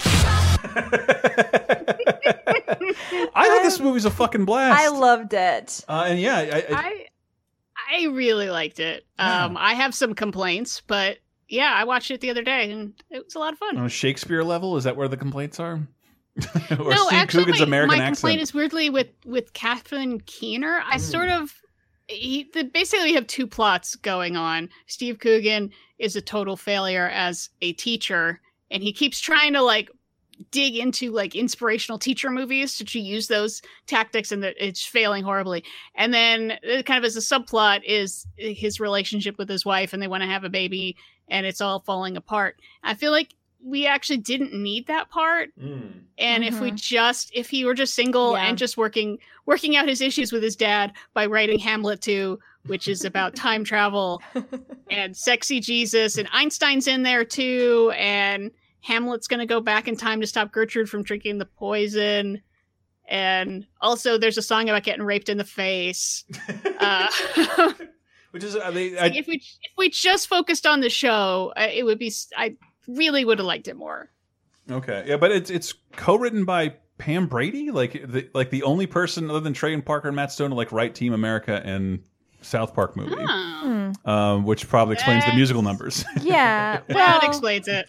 And I mean, I think there you could probably see flavors of Book of Mormon in or I'm sorry, of this in Book of Mormon. Probably, yeah. Because, yeah, I mean, I kind of love the idea, too. Like, so during this time period in the aughts, we were just kind of approaching this irreverent Broadway feel. Like, you know, like, oh, maybe Broadway musicals don't have to be so stuffy and lame and Madame Butterfly all the time. And so it's like, you know, I kind of feel like this was, like, really ahead of its time for that. Because this was, like, before Book of Mormon even came out. Okay. So, I mean, it was like, it's kind of a... Is it? Does it predate Spam 2008? Yeah, it should have been, right? Book of Mormon cannot be 10 years old. I won't allow it. Even Yeah, Team Book of America's Mormon not 10 years old. It was first staged in 2011. Okay. Oh my gosh. I totally thought it was earlier than that. Diana, No, I had to feel great. double... You're not that old. No, I had to double check because I was like, wait a minute. Did Book of Mormon come out before this? Because this has same flavors. No, it was... But yeah, this is something I assume would run on cable all the time. I think it was rated R. Yeah. But you could... Yeah, but it's pretty much for language. Yeah. You know, I actually watched it as a TV edited version. And yeah, I mean, it's every now and then someone would, you know, forget you. And I'd be like, oh, okay, that was... I know what that was supposed to be. Yeah, but I really dug Hamlet too. Holy shit. I haven't even thought about it till I don't know, like, I can't believe it fell off that hard. It was a really genuinely fun comedy. I have to give it a recommend, actually, Totally. this week, definitely. We got to keep going. There's too much bad TV to talk about. Oh, no. TV 2008, August 17th to the 23rd. Yeah, it's pretty bad. On August 17th, All Grown Up concludes after 5 weird seasons. Hey, you like Rugrats? What's that? You like Rugrats? No. I mean, yes, no. but not like this. Rugrats is Not like glorious. this. It's fine. It's lovely. I'm glad it was there for me in 1991. But on its 10th anniversary, Nickelodeon made a special called All Grown Up that showed what those characters looked like when they grew into middle school age. That was watched by like 20 million people. So obviously Nickelodeon's like, this needs to be its own series. And eventually it was for 4 to 5 seasons. But I was not around to watch it, and the kids I know who do watch it like really fucking hate the show. Like, but it is genuinely bizarre because I don't think you have to have like watched Rugrats a lot to like know the names of the characters and the voices. Yeah, and it's mostly the same voices. Really? But yeah, they aged them up a little bit, but like they're in different situations, and they're 11 to 13 years old, and this is Chucky and Tommy photocopying their asses. Come on, Chuck. How long does it take to copy your butt? I wasn't sure if I was letter or legal size. Tommy, is it me, or does this mole look like Phil? I'll take your word for it. Let's get out of here. Oh, this is so great! Pigboard's gonna freak when he looks up and sees this hanging on his wall. All right. Yeah, yeah, but this finally, some would say it's put out of its misery, but I don't know the show that well. 5 seasons is pretty fucking good. It is, for but it's a also television like, program. I mean, you cannot touch the longevity and popularity of Rugrats Yeah. on a basic cable level at this point. Nickelodeon's still the highest rated cable channel here. And honestly, it's one of those things, because I grew up watching Rugrats, and it's kind of one of those things where, on paper, this is a great idea, and there's really kind of no reason why it should miss, except for it just did. Hideous designs of Yeah. Klasky Chupo not surviving well in the 2000s. Yeah. And there's something that's like not the uncanny valley, but maybe we need a different word for it, whereas you don't want to see like baby versions of a thing you grew up with like turning into an adult. You want it to stay a baby version. Yeah. You know what I'm saying? I did. They're cartoon characters. They should be eternally babies. I don't have to worry about what they... It's awesome to have a special like that, but I don't know that I'm going to care to watch that for 4 years. Yeah. Unless it's the Muppets, then I want them to turn into Muppet Babies sometimes. Well, good news, because they are back, and there's a lot of Muppet Babies merchandise out right now. Oh, boy. Speaking of animated cancellations, there's a bunch of them. And sorry I don't know more about Chalk Zone, because that comes to a close after 4 seasons. Also, we say goodbye to Code Monkeys, the terrible G4 bit animated show created by that guy who was not Gary Busey, and I'm with Busey. And also Adult Swim's Fat Guy Stuck in the Internet. What's it about? I'll let you guess. That comes to a close. But on August 21st, Jesus Christ, Channel Drift, love talking about it, but like Court TV last year has turned into True TV. Yes. And True TV like fuck court TV. Like reality shows are everything. Mm-hmm. That's all we're gonna be. And now, like when I watch, sometimes True TV is the most watchable channel on the dial. Oh, when it's not Impractical Jokers. Can I tell you one of my favorite television programs from last year's on True TV? What? I'm Sorry. Yeah, I'm sorry. Yeah. I like Adam Ruins Everything. Yeah. Bobcat Goldthwait, Misfits and Monsters. These are all fucking fine programs. But this is True TV at this point is like really hanging its hat on reality. Okay. And it debuts a stupid fucking show called The Principal's Office, which is like guaranteed to like both bore you, piss you off, and waste your time. Oh, my favorite. It's just a reality show set in a principal's office. And I think this was its most famous clip because I somehow had seen it before. There's a principal calls two young men into the room about a problem at the dance. Do you have any idea why I called you guys down here? I'm guessing it's because of the dance. Okay. Little dirty dancing. Dirty dancing. Grinding. Okay, that might be a good word for it. Grinding is when the guy and the girl is kind of getting real close, touching the private parts, private areas. Why did I call you guys and maybe not somebody else? You're leaders. But you have thick hogs and you're a danger to yourself and others. Quit grinding out there. I don't like anything about this. This is just a giant no. Thank you. Can you imagine me calling the principal's office? Saw you rubbing on that lady and guy. Like, can't do that anymore. Not at our dance. Hardest also, of passes. there's a camera here, and also you're a minor. Yeah. Well, they don't show it, but it's like, because this is literally Yeah, different. but still just talking about it is super embarrassing and weird. Yeah. Well, those kids' parents signed the release to get their faces on this television program. So. Yep. Yeah, huge mistake. What the? Yeah. Yeah, I know. I just Weird. know I've seen that before, and I can't remember. It probably was the soup, but Yeah. like at some point, I might have to just rely on the soup entirely because if you haven't listened to our previous episodes, there's a lot of reality television happening now. I just don't give a fuck about Flavor of Love and who Bret Michaels is being introduced to and Bridezilla's. I'm not watching that, but it is all new right now. Yeah. But Diana, you know more about this next thing than I do. Well, speaking of the soup, this is a historic day, my friends, because August 19th, 2008, was the Spaghetti Cat incident. What? So during the syndicated morning show with Mike and Juliet, which only lasted a couple of years, they were doing a story about binge drinking, and one of the people said something that was going to be bleeped, but I guess their mouth was so obvious that they cut to B-roll for a second. And the B-roll is a really sad-looking black cat in front of a big plate of spaghetti. And it is the most random-ass, confusing moment. It's Dada writ large. Please, play the clip from the soup. Okay. See it for yourself. Experience the wonder. I drove home, and she drives, like, a new Corvette, and she was screaming the whole way home, "This is a $70,000 car. Be careful."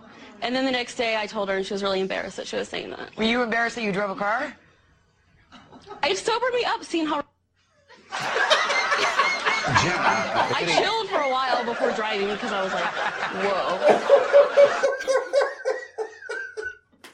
God, you owe it to yourself to see Spaghetti Cat. You need to see a Spaghetti Cat. So yeah, that's a clip from the soup so you can hear the crowd laughing. But then the argument began of, is that a fake cat puppet or is that a real cat? It turns out it is a real cat who liked to eat spaghetti. In a high chair? Because yeah, I would have gathered puppet like an outtake from Sabrina the Teenage Witch. Oh my God. But then Spaghetti Cat became like a whole character on the soup. They kept wheeling out this really bad Spaghetti Cat puppet. It's like there's something about the nonsense of this picture, of this image, but just the look on the cat's face. He looks so just sad. Yeah. Just beaten down Dejected. by the prospect of eating spaghetti. I wonder if I was working on a show, if I could just like do that on purpose. Instead of bleeping curse words, I can buy sponsorships for subliminal bleeping. No, that would be amazing.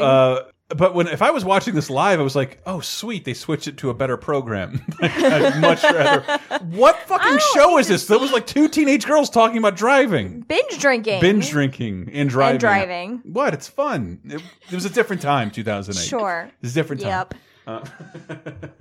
That's the... I'm sorry, this is hard to recover from. That was fucking awesome. It was Might have to change all my profile pictures to Spaghetti Cat. Do it. In honor of the 10th anniversary.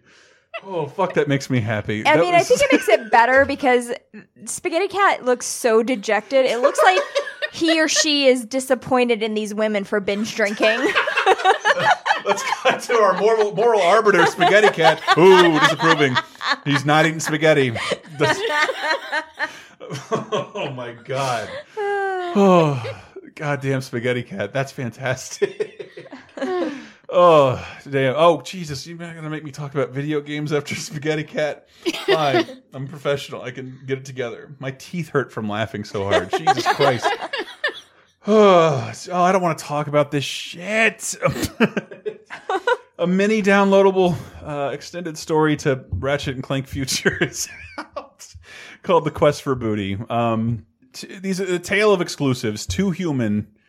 Again, if there was someone else here who likes video games, you'd be like, your eyes would widen right now. Too Human was a game announced in, I think, 1999 by a publisher that then was working on Nintendo exclusives that eventually became an Xbox exclusive. And if you worked in the games industry like I did, you made 1,001 panoramic images to celebrate any new news on this thing because it was one of the most anticipated games in years from a man named Dennis Dyack who had created games like Eternal Darkness and Twin Snakes. And we did a little laser time about one of his other projects. If you want to read that, like The Unmaking of a Game, because the guy's been pretty notorious for being an online dipshit, Gamergate supporter. Guy will lose you a lot of money in the business, as Too Human did. It was anticipated. Can you imagine something being anticipated for almost a decade coming out and being like, oh, this sucks. This is ambitious. It's different, but it's not good. And you had 10 years to get it there, and it wasn't. I remember playing a lot of it and being intriguing, and eventually like washing my hands of it. But like, it had some lack of a better word, Dark Souls quality of like when you die, like you want to, all your shit falls where you died, and you want to run and go get it before you die again, because then it'd disappear. But the kind of thing that would keep you playing. But it's a fucking weird game. But it's kind of a long running industry joke. Too Human that came out 10 years ago this week. How about that, yo? Comments. Don't have any right now because we have our own comment show over on patreon.com/lasertime. You guys launched that. Thank you. Thank you. Yay. And if you'd like to launch other things, including, again, Michael's still threatening a D&D show with Diana and I, among others. I would love to hear that. Extra episodes of Video Game Apocalypse, quarter or limited series, including the return of an Elm Street Nightmare for this Halloween, about an all new season of an Elm Street Nightmare featuring a completely different horror franchise. Yep. Which I think I said it a billion times on other shows, but I'm not going to say it here. Okay, tease it. You got to support the Patreon. Price of a cup of coffee can help keep you boys and girls supported. Help us get some new equipment. The cat here is tearing stuff up, and yeah, all that. It's nice to support the things that you like. We are 99% listener supported, so we do appreciate it very, very much. But with that plug aside, Di, what's going on? What do you mean? Plugs? What did you hear? I heard you had a Twitter ×2. Oh, okay. Yeah, I guess I do. Yeah, I have a Twitter. You can follow me at ListenANerd, LECINENERD, or you can follow the show at 302010 Podcast. That's 302010 Podcast, where I've been teasing what's coming up. As we head out of Summer of George, I'll probably do a little less extravagantly, but yeah, we got some good movies coming up. So, Naked Gun. Ooh, I look forward to it. I'm looking forward to it. Me too. Well, with that, Di's got to tell us about the births and deaths. I found no famous deaths this week. No. What? Yeah. No, does that mean we've experienced this 2 times already? No, that's... No, a couple times. Okay. Just a couple. Where it's well, I'm sure plenty of people died, just none that I thought were notable. Oh, yeah, sorry. No one important enough to talk about it. We're on I famous get it. sitcoms.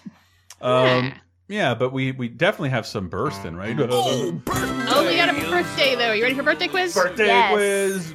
Turning 75 years old, born August 17th, 1943 in New York City. He is the child of 2 painters. His parents divorced when he was 2, and his dad since came out as gay. Ooh. Mike White? No. Damn it. He has more than 100 credits on IMDb, which I am going to list in order from the beginning. Oh, God, please don't. God. Greetings, Sam's Song, The Wedding Party, Bloody Mama, directed by Roger Corman, Hi Mom, Jennifer on My Mind, Born to Win, Gang That Couldn't Shoot Straight, Bang the Drum Slowly, Don Mean Knotts? Streets, No. Godfather 2, Taxi Driver, Robert De Niro. There you go. Wow. Suck it, Sarah. I rule boys' birthdays. How fast did his career take off?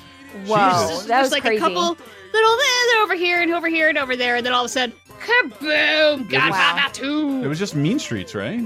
Yeah, Mean Streets, Godfather 2, then Taxi Driver. Mean Streets and The Godfather 2. Holy shit. That's crazy. Yep. Holy shit, because I thought he was just as famous as Al Pacino the whole time, but I guess that's not the case even slightly.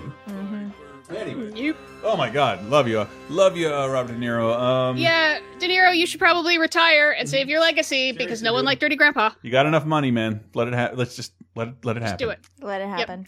Yeah. And I didn't throw in there. He's a junior. Robert De Niro Sr. is actually pretty well known. It happens all the time with stupid Italian families. Yeah, you should have gone with the junior, man. Don't Just confuse like everybody. father. Yeah, but his dad was dead. If his dad didn't have a SAG card, don't bother. But that is it for 30-2010. I got to say, this show is executive produced by Keith Kradnick and many other fine people at patreon.com/lasertime that support the entire LaserTime network and help us keep making shows on Video Game Apocalypse, 30-2010, LaserTime, and more. You can get over 100 full-length movie commentaries, including our recent one like Deep Blue Sea, and we did Blade. So if you want to watch Blade with your boys and girls, you can check it out over there on you can get all of our commentaries from every Star Wars movie to a bunch of fucking Marvel movies to weird stuff like Black Dynamite that we also mentioned over on patreon.com/lasertime for the low price of $5. We appreciate it. It helps us keep going. And again, thank you guys so much for that. We have a comment show specifically for 30-2010 patrons that comes out once a month. But we're going to close out with Rock Me Sexy Jesus from Hamlet 2, one of our recommends, along with Nightmare on Elm Street 4 and Married to the Mob. Those were our big recommends this week in Hamlet 2. Yep. But yes, check us out next week. We'll have a whole brand new list of things to talk about because that's how the world works. And we'll see you next week. Bye. Rock me, sexy Jesus. He died for our sins. You gotta